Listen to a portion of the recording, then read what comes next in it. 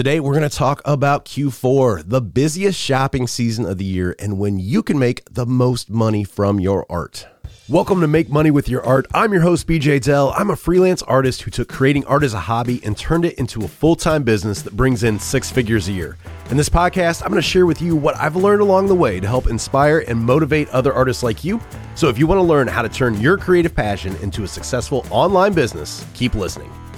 Q4, it's right around the corner. If you hear people mention Q4 and don't know what the heck they're talking about, Q4 stands for quarter four. So it's the fourth quarter of the year that consists of October, November, and December. And the reason it's so important is because it's the busiest shopping time of the year. And seriously, this is no joke. There are a lot of businesses and online sellers out there that do more during Q4 than they do the rest of the year combined. So you can see how important this is. It's really just this huge opportunity, and it's one that you want to take advantage of. So that's what we're going to talk about today. I really think this year Q4 is going to be a totally different landscape because of the current state of affairs we're in. Online shopping, I think, is going to be even bigger this year than in the past because you're going to have more and more people that are going to want to hit the internet. They're going to want to stay at home to shop for their gift buying rather than going out to the brick and mortar stores due to the COVID and pandemic and health concerns. They're going to want to stay at home. They don't want to take the risk. And you're going to see a lot of businesses posting record sales this year, I think, while others are really going to struggle to even turn a profit. And this is what the podcast is all about. It's really treating your art like a business. You need to approach it like you would any other business, and you need to prepare for these upcoming Q4 months.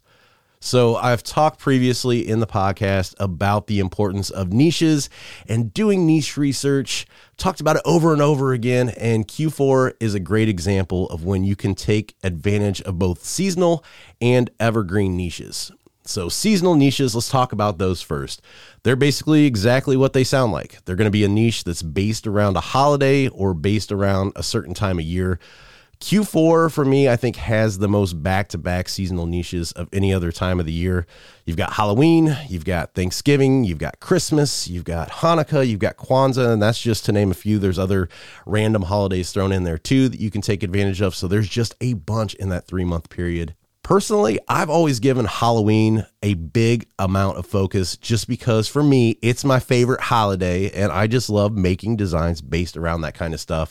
This year, though, it's a little bit different, and this is where you really need to take a step back. You need to try to predict sales based around the outside factors that we're dealing with right now, and then you need to try to plan accordingly. So if you do print on demand, I think Halloween this year, the sales could be a little bit more limited because of COVID.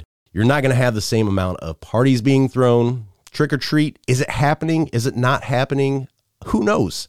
And then a lot of schools too are doing the virtual learning where kids are staying at home. So that's really going to kill the need for parents to go out and buy shirts for kids to wear to class parties. So that's something to think about too. So before I jumped headfirst into prepping for Halloween this year, even though it's my favorite one to make designs for, I really decided to take a step back and weigh my options. Is this the best business decision to focus on? Do I want to spend a lot of time and energy on this holiday that's most likely not going to see a ton of sales? I decided no, not really. Like I said, I've already got a bunch of designs from previous years up that could get sales if people actually are buying. And once again, that's the great part about making art for yourself. When I talked about weighing doing designs for yourself or doing commission work, that's the awesome thing, that you can sell that artwork that you have over and over again. It's passive, it's perpetual. It's something that I've already made for the past few years and I still have available. I've already made it. I can sell it year after year. And that's the beautiful part of that. So by having that portfolio of sellable designs from the previous years, I can still have a foot in the niche without actually wasting a bunch of time making new stuff that might not sell as well. That stuff's already done, so it's not taking any time away from me. It's just there. I can do it. It's there. It sells. It doesn't sell. I don't really care because it's already done. Another key thing to think about is timing. So if you are doing seasonal designs, how far out should you start? Well, okay, so we just talked about Halloween right now. It's the 3rd week of September as I record this. If you would start making Halloween designs right now, it's already too late. I myself would usually start making Halloween designs in July in past years. So the rule of thumb here is that you should focus on seasonal niches about 90 days out. This kind of gives you time to have the products available on whatever platform you're using, and you've got the possibility of making some early sales. This is going to help your search results and your rankings later as the event approaches. And that's when more people are buying. That's when it's important to rank up higher in those search results. Seriously though, if 90 days seems too far out and you're thinking to yourself, who's going to be buying a Halloween shirt in July or August? I'm here to tell you, buyers will surprise you.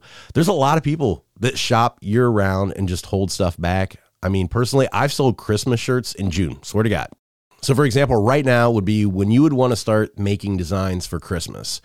I think Christmas is still a pretty safe bet this year. It might be a little bit lighter than previous years, but if you think about it, I think you're still going to have families buying stuff to wear at home, or you're still going to have those small family gatherings that people are going to want Christmas themed stuff for. So you're still going to have sales. That's just my opinion, but we'll see. So that's the outlook on seasonal stuff. With evergreen niches that I mentioned earlier, those are going to be ones that sell year round. They're not tied to a specific holiday or tied to an actual event. And these are going to be things that people might buy for themselves throughout the year. So you're going to make sales on these in Q1, Q2, and Q3. But when Q4 rolls around, you're going to see a ramp up in sales because of people buying them for gifts. So having a good mix of both seasonal and evergreen is always a wise play, but I think people's success this year is really going to fall heavily on those evergreen sales. The way everything is right now is a perfect example of not putting all your eggs in one basket because you never know what's going to happen.